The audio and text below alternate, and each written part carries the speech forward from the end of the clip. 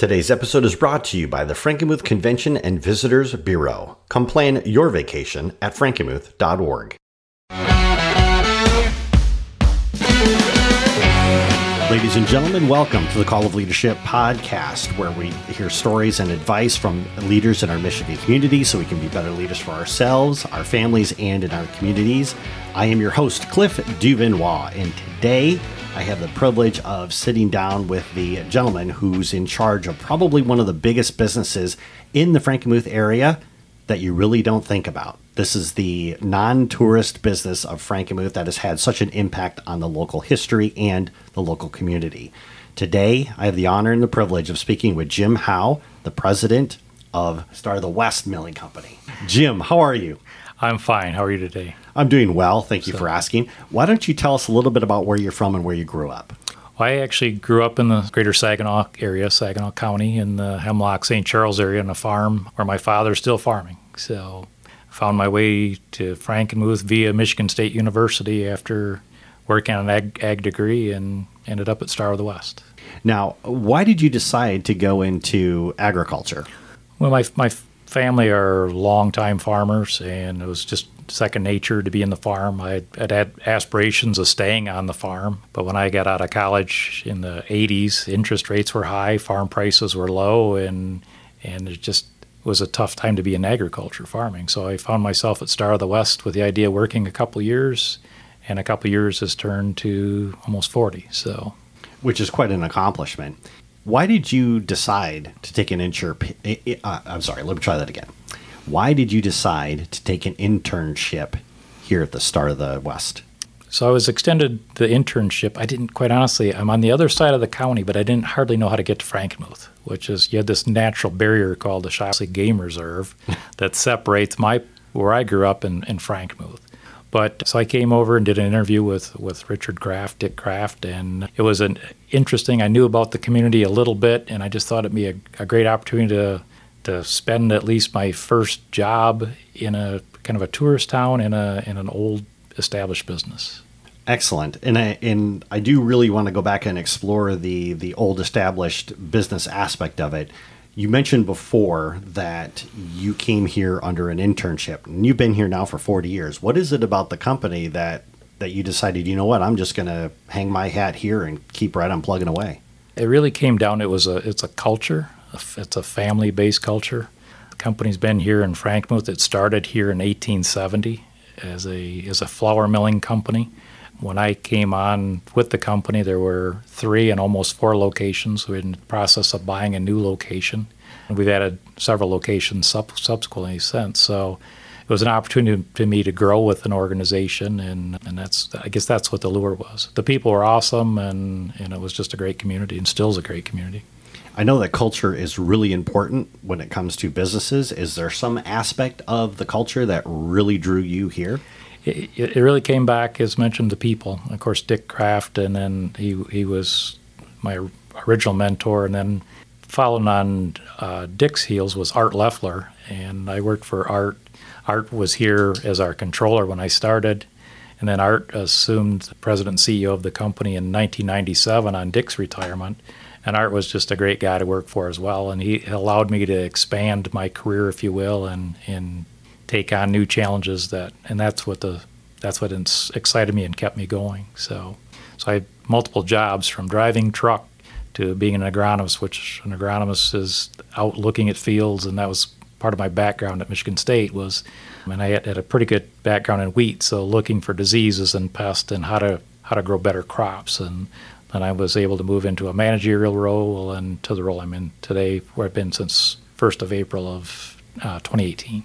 So it sounds like you've actually done a lot of jobs here at the Star of the West Milling Company. Yeah, I've literally worked in every aspect of the company, from in the mills to when we had feed mills, the plant food area, working with farmers. I had a long history of working with the local growers and from here to the thumb of Michigan, and which was very enjoyable to spend time out with farmers and helping them to be more profitable on their farms. That was always the exciting part, to help them improve their farms. What impact do you think working all the jobs and learning every aspect of the business has helped you with regards to being now the in charge, the president? To a certain degree, it's much like I grew up on the farm. Every job had to get done. There was not one job that was more important than the other because every job was contingent to get done. And in the role I have today, I can ask an employee to do anything that I haven't already done myself. There's no bad jobs here, and I've had an experience from anything from washing trucks to changing oil to driving trucks to actually packed flour and bagged beans and did sales roles and blended fertilizer and managed people. So when I look back, it's been a pretty exciting, fun, a lot of hours, but fun career. So never was work. Wow, that's interesting. That's something I don't hear enough of, is that it doesn't feel like work. Let's go back and explore something you mentioned before, and I do really want to spend some time on this. Let's talk about the history of the Star of the West. So when was the company initially founded? Who founded the company? So Frankenmuth was established in 1845. There were 15 German settlers came over, missionaries, and they started the fledgling community. And then in 1848, the Frankenmuth Milling Company was established, which was very common in every small town across the country. And that was located on the banks of the Cass River and powered by water. It was owned by the Hubinger family. That they were multi-generational flour millers. They came over, and then there were two sons, and they were both Johann or John. There was John Matthew and John George, and so they started the company in 1870 on the other end of town, and that was considered high tech in 1870 because the mill no longer was required to run on water but on steam. So there was a big boiler and big piles of wood. They would put up this boiler, and that's how they operated the mill. And it was no longer a stone mill, it was a roller mill using steel instead of stone to mill and manufacture flour. Excellent. And if I was reading on the history of the website that they started with $3,000? Yeah, which was a lot of money accordingly at the time, but the name itself is somewhat unique as well, and people say Star of the West, and we do business around the globe. I started a business in Japan selling export food-grade soybeans there. So when they hear Star of the West, they think coming from the U.S., that's very, very fitting and appropriate. But when you talk to somebody in Nevada or California, they say, what gives you the right to call yourself Star of the West? Being in the West. When you're not, how dare you, right? So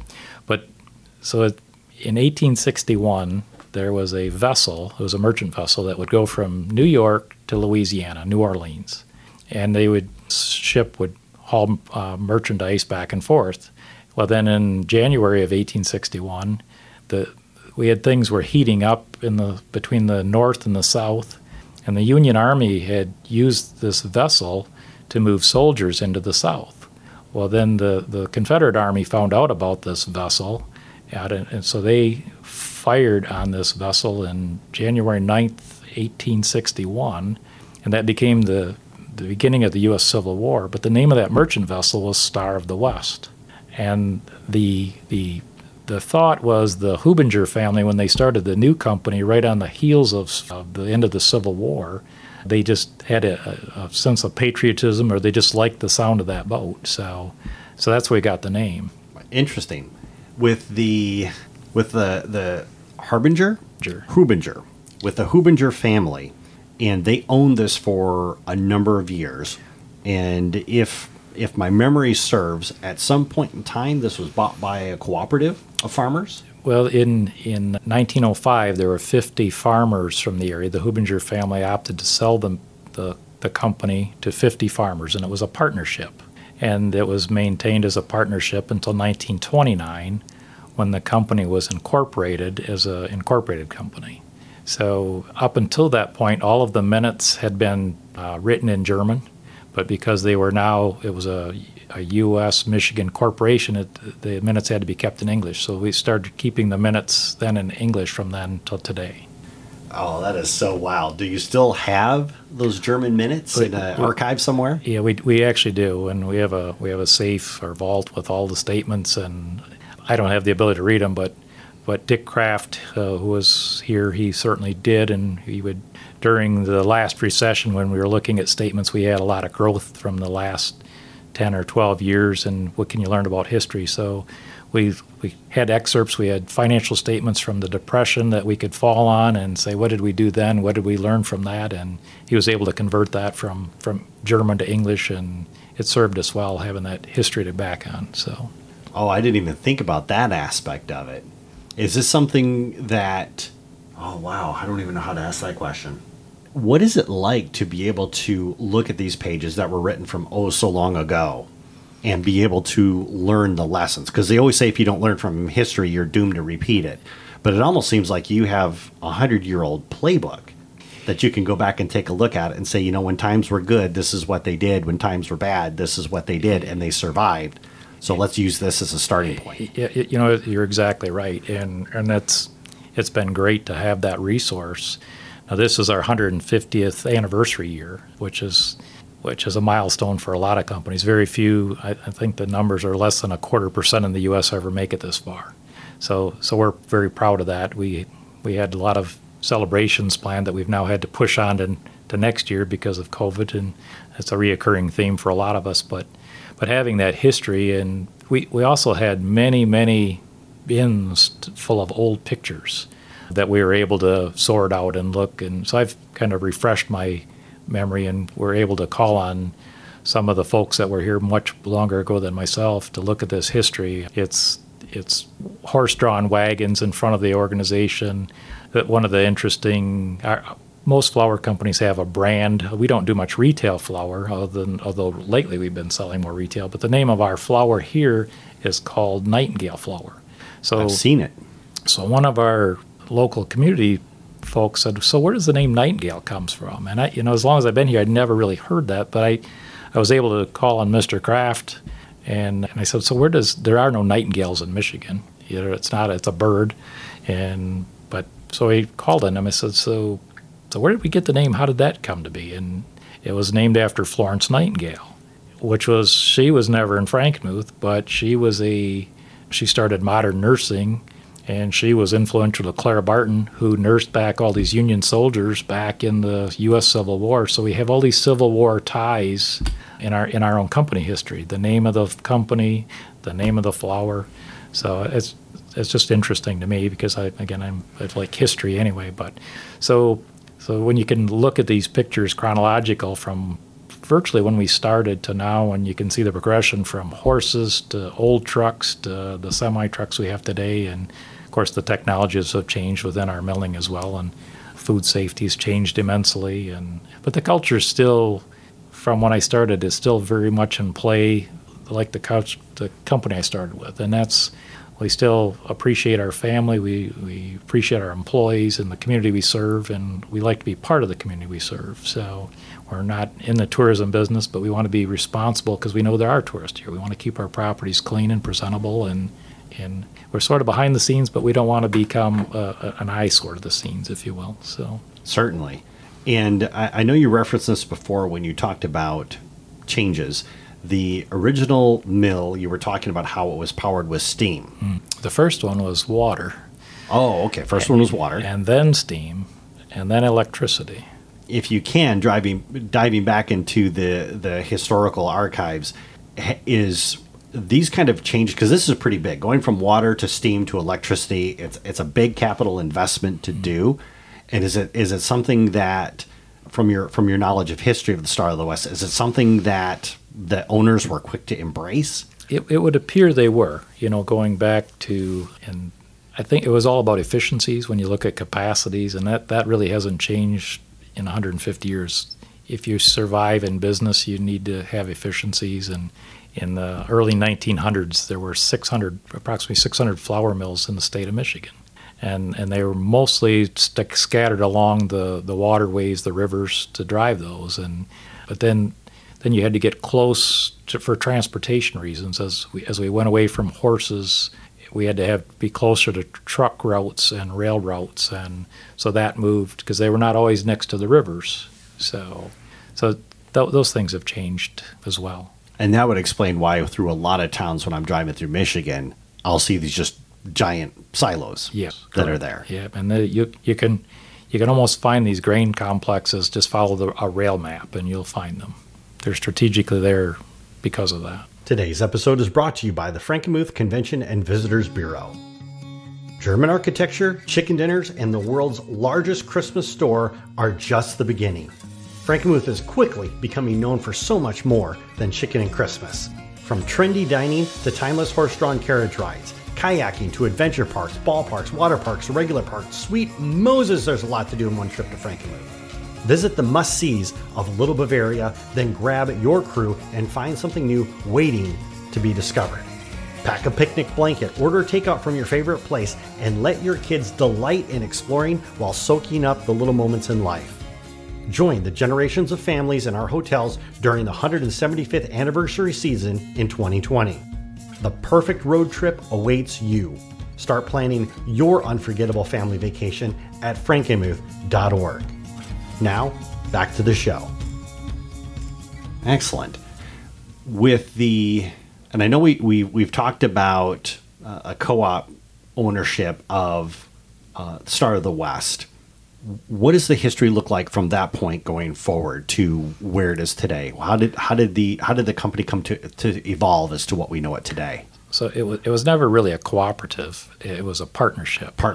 And there's a distinct difference between the way they're set up. But so there were 50 local farmers that band together and purchased it because that was the place where they got their animal feed. They also delivered their corn, their oats. Soybeans were actually in that era non-existent in Michigan.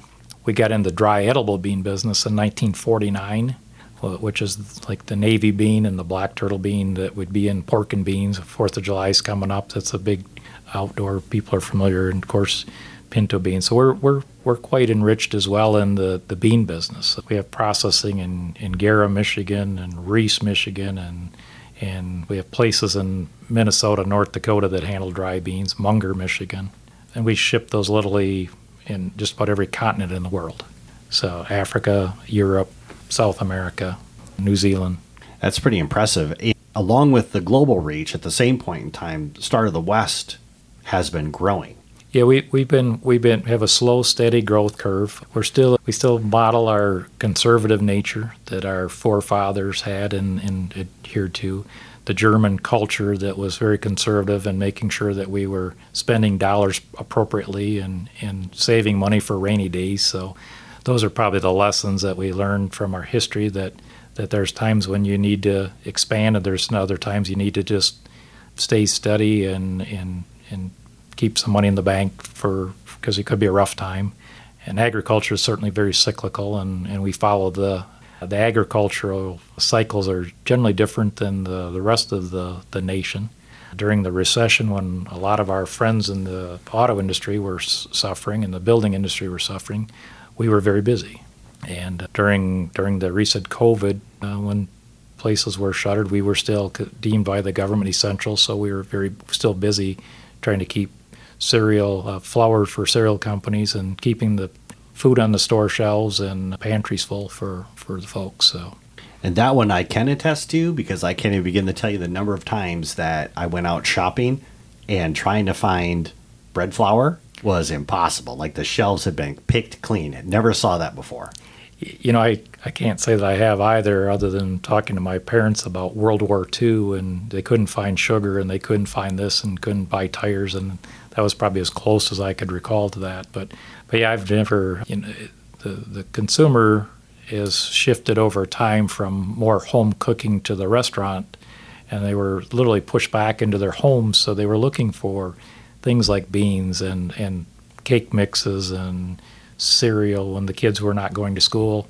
Recent years, cereal had been a bit on the decline because today's moms, they're trying to get more foods into breakfast fires to get the kids off to school, and now, because pouring a bowl of cereal takes a little time, and as simple as that seems to someone from my era, but young families are busy, so they don't have the time. So now they were at a time finding themselves at home, and cereal's become popular again, because it's easy and it's nutritious and such. So those everyday store items that you don't think about most of them came out of a place like this at one point. Sure. I do want to go back and I do want to go back and talk a little bit more about the impact that you're having on the cereal market. Let's take a little trip back. So we're right now, as we're recording this interview, we're sitting in your office. You have this absolutely gorgeous view of the Cass River. It looks phenomenal. If memory serves, this property was once owned by the Bronner family. Our office was originally constructed by Wally Brunner. Him and his wife Irene built it in the 50s, and they expanded on it multiple times until they got to a point where traffic and parking were a problem. So they sold their buildings and property to Star of the West, and we moved from a small office on a side street to this office where we've been since. And then they relocated on the south end of town to where Brunner's Christmas Wonderland is today. And that was, what year was that? 1980, Okay. 79, 80. And I came in 1981, so that move had occurred when I got here. But I still have seen if you see the pictures from that time, you can see how our office looks very similar, but we're just finishing a remodeling of a area that used to be a workshop, and at one time it was Wally's paint booth for painting large Santa and nativity scenes, and he'd get local artisans in to paint fiberglass and figures and such, and so now it's office space. So. For our audience that may not be really familiar with Frankenmuth, this would be on the corner of Main and Tuscola. Correct. Which is where the original Bronners used to be located prior to moving to the south end of town. Correct. That still blows my mind. So now that you have been here, the modern day Star of the West company, and I heard this statistic, it might be rumor, it could be something somebody was just chatting about over lunch, but I had heard that the grain that you keep here within 2 weeks is going to be in a cereal box. That'd be true. That is true. Yeah. How much grain do you have coming through here? Well, in terms of bushels, so in Frankenmuth, we only do wheat in this location. At one time, we handled multiple grains. But then we have outlawing elevators throughout Michigan, grain elevators, where we take corn, wheat, and soybeans. And we purchase, you mentioned bread flour, and I won't get into a lot of those, but bread flour is distinctly different than the flour that we grow here, the wheat that we grow here in Michigan. There's two essential wheats. We have white wheat and red wheat. And the white wheat that we predominantly grow in this area and mill is for things like Raisin Bran, mini wheats, all bran, and it has everything to do with the pigmentation in the wheat kernel. But it's a very niche market. So we're nationally, we're the 14th largest milling company, but in the soft wheats we're much larger than that. And in white wheat milling, where you really get into specific, we're probably arguably the largest white wheat miller in the country. But it's for these niche products, these cereal products and food products. So the other parts, things that we use for our cakes, pies, cookies, crackers. We've got a mill. Our newest mill came online 3 years ago in Willard, Ohio, and there we literally bowled onto the Pepperidge Farms goldfish factory. So freight is a pipe across the parking lot to 22 lanes of goldfish production and cookies and everything else. Oh, that's hilarious. Your product's going directly into the Pepperidge Farm goldfish? It goes directly. So the time from when it's milled to goes into a product there it's a 24/7 operation, and right. It's going very quickly. Wow. What, if you can share this, what are some of the other products that are out there? Like if I was to go to the grocery store right now and you and I were to take a walk down, let's say the cereal aisle or the cookie aisle or whatever that is, what products? We essentially work with all of the primary cereal companies you would like Kellogg's, Post, General Mills. Then there's companies that do generic products, which would be your Walmart, Kroger, Meijer, those are generic brands as well. But we do crackers as well. But donut flour, a lot of we have customers that work really towards the school business, commissaries, restaurants. That business was a little bit soft as of recent. But then we're probably the single largest supplier of ice cream cone flour in the nation. So we work with companies, and Joy Cone is a large buyer that's very people would be familiar with, as well as many of the companies that Blue Bunny Ice Cream was another one that they would use it not for the ice cream but for the cone, the wafers, the various confection type products. Licorice is also a large user of flour. So most of us don't think about licorice, but But if some of the red vines and the old black vine licorice, and then some of the sour licorice, that's mostly made up of flour. Well, it's interesting you say that because I never knew that. I thought candy was mostly made of sugar. Well, there's a lot of sugar in there as well. Oh, that's excellent. Excellent. With the company being as old as it is and the rich history that's behind it, the influence that you've had on the local community, and I have to ask this question. When you assumed the president role here at the company, what was it like taking on not only the responsibility of the company, but all of the history, especially the brand behind it? Yeah, there's been a lot of reflection on that, thinking about that and the history and knowing the organization's been here this long. And you realize the families that are working here and the importance of keeping our organization financially strong and healthy because of the families that rely on it. It's a different responsibility than I'd really thought about prior to. And the importance of making sure that our employees and their families are in good shape, as well as not just health-wise, but financially, and so that they want to have their families, and maybe some of their families will be employees here down the road as well. If we ever adopted a no nepotism policy here, we'd be in trouble because we have a lot of family, husband, wives, brothers, cousins, that all are employed here. So when you were talking before about the family aspect of culture, we're literally all related one way or another. So that's excellent. That's excellent. One of the questions that I do want to ask is, and I know we spent a lot of time talking about the history. What are some of your thoughts? What is your vision as far as Star of the West going forward? Well, the world, as we all have learned, is not always fair. So you have to continue to move forward. You have to improve your efficiencies, your technologies, and there's an economy of scale. We have a lot of new people in our organization, jobs. So we have one individual. These wouldn't have occurred when this company was founded. We didn't have marketing people as such. We had people that sell flour, but we have people that are responsible for purchasing grains from farmers and other elevators. We have marketing of the product, but then you get into we have a group of people in the food technical area and they focus on food safety, food quality, ISO programs to make sure every product that a consumer picks off the store shelf is very safe and there's no issues there. That's very important. Things that we have to concern ourselves with today, and you'll see this, there will be food recalls. So their sole responsibility is to make sure every product that leaves this place is free of any defects of any kind. We also then have people that are in charge of occupational safety and security. Security today, when I came to work here, all the buildings were open.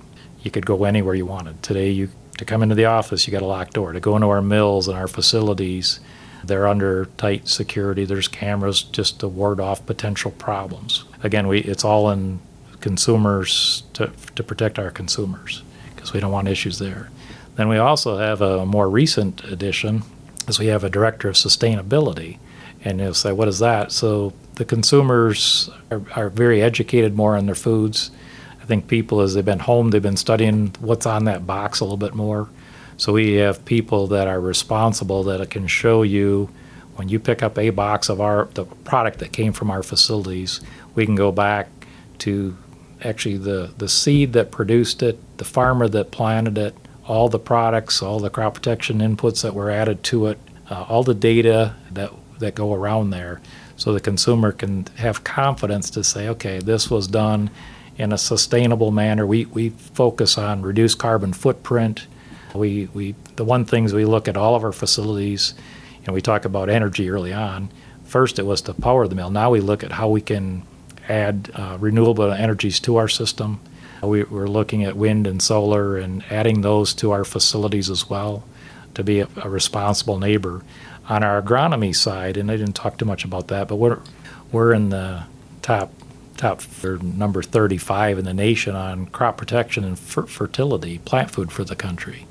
And we work with farmers on their farming operations.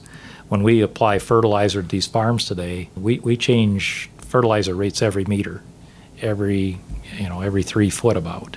And we can apply fertilizers more accurately on a farmer's field than I can on my lawn at home. Wow. And we'll change. We only put on what's needed. We know we're a peninsula. We're surrounded by water.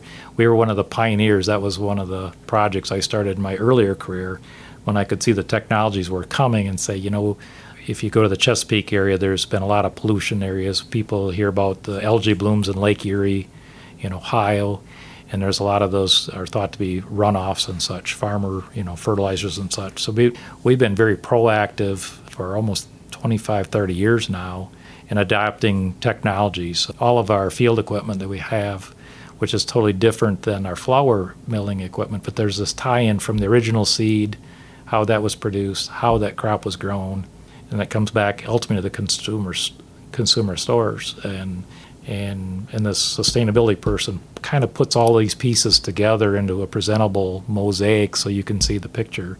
And so we want to be responsible to the environment. Again, I come from a history of farmers. I own a farm that was originally cleared by my grandparents with stump pullers and mules and dynamite so you could farm it today after the logging era. And so those become very important to make sure those are for future generations to continue to grow crops and feed our nation. That's excellent. You take care of the earth and the earth will take care of you. Yeah, essentially, yeah. That's excellent. Jim, if people want to follow what it is that you're doing, and I know you talked before about, you've got a marketing team in place, but if they want to follow what the Star of the West is doing, or check out information, maybe even learn more about the history, what's the best ways for them to do that? Well, probably we got a lot of tech savvy people that take care of we have a Twitter page. We also have a starofthewest.com website, but it'll direct you to Facebook, and there's where we're better. I think our group is very good at keeping day-to-day updates on what's going on, both in the food and employee side, and all aspects of what we do in the organization. And for our audience, I will have all those links in the show notes down below. Jim, it's been really cool having you on the podcast today. Well, thank you for stopping by. Hey everyone, if you enjoyed this episode, then subscribe to our email newsletter. When you subscribe, you'll get new episode announcements. You'll get all kinds of great behind-the-scenes information on upcoming guests. Plus, you'll receive special offers from our guests and partners that you can only get through the email newsletter. Subscribing is quick, easy, and best of all, it is free. Just go to callofleadership.com/email, type in your email address, and you're done. Once again, that's callofleadership.com/email. I'll catch you in the next episode.